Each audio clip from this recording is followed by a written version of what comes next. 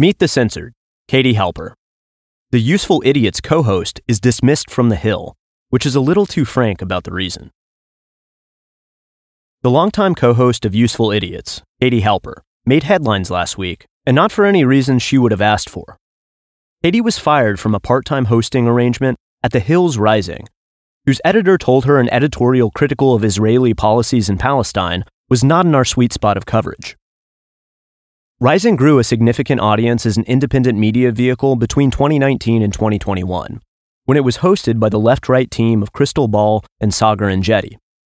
It has since undergone changes, piloted for a time by Intercept reporter Ryan Grimm and Emily Jashinsky of The Federalist, and ultimately moving to a new incarnation featuring Brianna Joy Gray and Robbie Sove. Part of the hosting job involves monologues called radars. Katie, who had a fill-in arrangement at the outlet for years, was let go over just such a radar. The controversy began when Michigan Democrat Rashida Tlaib spoke at an online seminar on September 20th and said, "It has become clear that you cannot claim to hold progressive values, yet back Israel's apartheid government."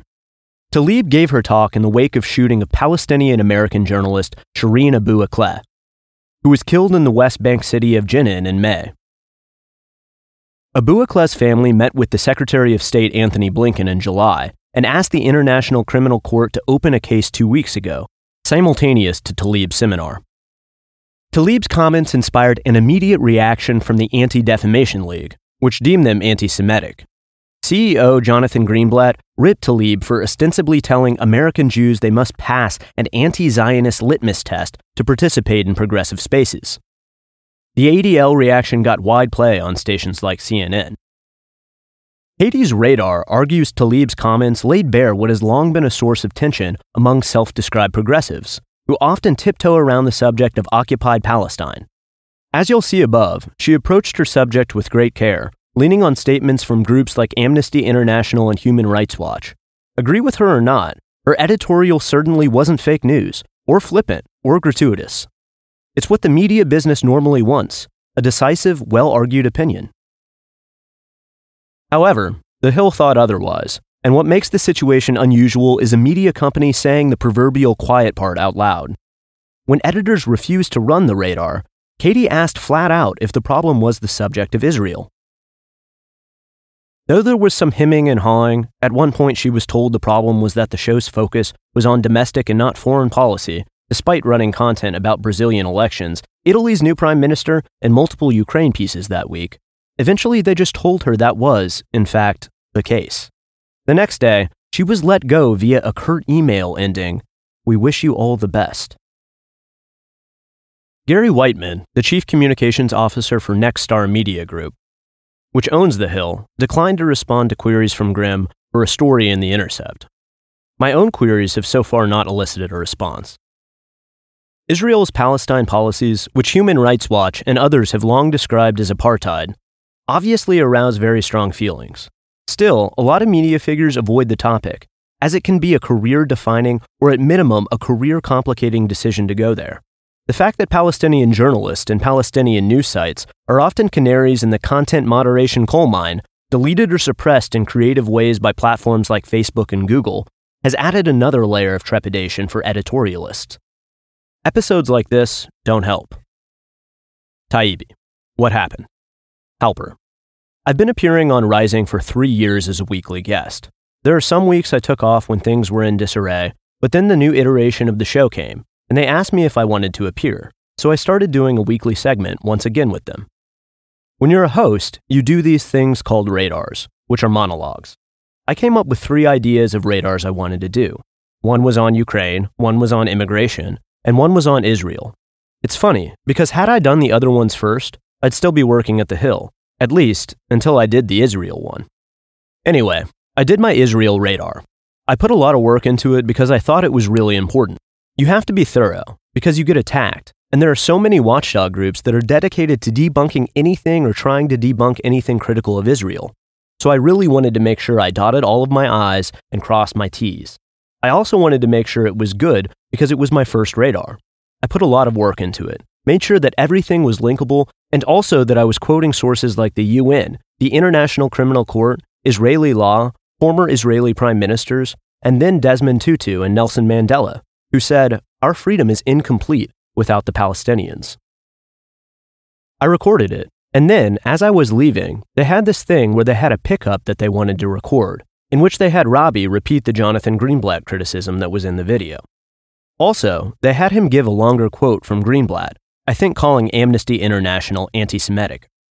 I thought, okay, that's weird, but that's fine. They can end it how they want. I did a bunch of segments that day because the radar is just one part of the show. As I was leaving, that's when I got a phone call from a producer. The producers were supportive and they wanted to do the right thing, but they were saying they weren't going to run it. Then, for the next 3 days, we went back and forth trying to figure out some kind of compromise. For instance, maybe having an opposing view. I had been told that they have a new policy where op-eds on Israel were a no-no, both written op-eds, which The Hill does as newspaper, and also these video op-eds.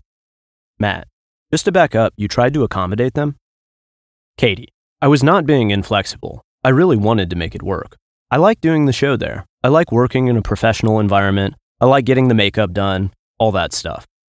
But to be totally sincere, my real concern was making sure that this story was out there. Not just the Rashida Tlaib part, but in general. Matt, and they told you no? Katie, right. I got a call telling me they weren't going to run it, and that was it. There was nothing like, we enjoy working with you, but nothing like that. It was just, we're not going to run it. Nothing about making it work in any way. I asked the producers, can I do it for my segment? In other words, could I do it for my regular segment, which I record every Thursday and is released over the weekend? I figured I could still talk about the story. The producers said, check your email.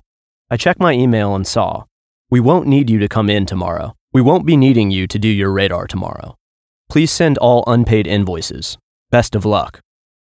Matt, there have been some crazy suggestions you did this intentionally, knowing you'd be fired.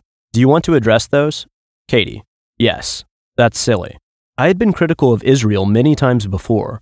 I thought the usual suspects would complain or email, but I never thought I'd be fired over it. Matt, obviously people get fired all the time in media, and sometimes it's because the bosses don't like your opinions on this or that subject. However, it's unusual, isn't it, to have someone just tell you openly you've been let go over a certain subject? Katie, right. I mean, they liked me. My video segments did really well. They also were happy enough with my work that we had actually shot a pilot for a show idea that I had, that Brianna Joy Gray and I brought to them, which was like a leftist version of The View. We shot a whole pilot, and people can see one segment of it, but it was just me, Brianna Joy Gray, Rania Kalek, and Abby Martin that did good numbers. So this was sudden. Matt, we should just get this out of the way. Did you think you might have had a little bit of extra leeway with this issue? Katie, oh, yes. I also was surprised because, even though Jews have been canceled over this issue, for instance, Norman Finkelstein, who is not only Jewish but the son of concentration camp survivors, his academic career was ruined. Jews have a little bit more cover, but not that much more. Then, of course, I get to live with the label of self-loathing Jew as opposed to anti-Semite. Matt, isn't this part of what makes this subject difficult? You don't want to play into real stereotypes about Jewish control of media. Katie, yes, not do the, as a Jew, thing, but as a Jew, it does really anger me, because I get so frustrated. It's very hard to talk about this without playing into tropes. There have been major shifts when it comes to public opinion, but that hasn't been reflected in U.S. policy. It is reflected in some members of Congress. You have the Squad, and you have Minnesota Democrat Betty McCollum, who has been really vocal on this issue. Matt, Bernie Sanders, Katie, yes, Bernie, when it comes to the Senate, far and away the most critical. He gets a lot of flack for that, but again, I think that if he weren't Jewish, it would be worse. I think that the really important thing is that the IPAC position doesn't represent all Jews. There are Jews who are very critical of what Israel does, but are still very committed to the state of Israel. There are Jews who are anti-Zionist and want a one-state solution. There are Jews who want a two-state solution. I've been getting a lot of support from people who are Jewish. A lot of people have said, I have fought with friends and family over this. Matt, how would you advise people understand this episode with Rising? Katie, first I want to emphasize that I'm very lucky in several ways and that many people have had it so much worse than me. Obviously, If you're a Palestinian reporter in Israel and those territories, it's so much worse. Just look at what happened to Abu Akleh. So I don't want people to get the wrong idea. I'll just say anti-Semitism is a real problem, but I think that when people constantly call things anti-Semitic or constantly conflate criticism of Israel with anti-Semitism, they're trivializing real anti-Semitism. That's what I hope people see. Matt. Thanks, Katie. Sorry to hear about this. Katie. Thanks, Matt. Thanks for listening to the audio version of this article. For more, visit taibbi.substack.com.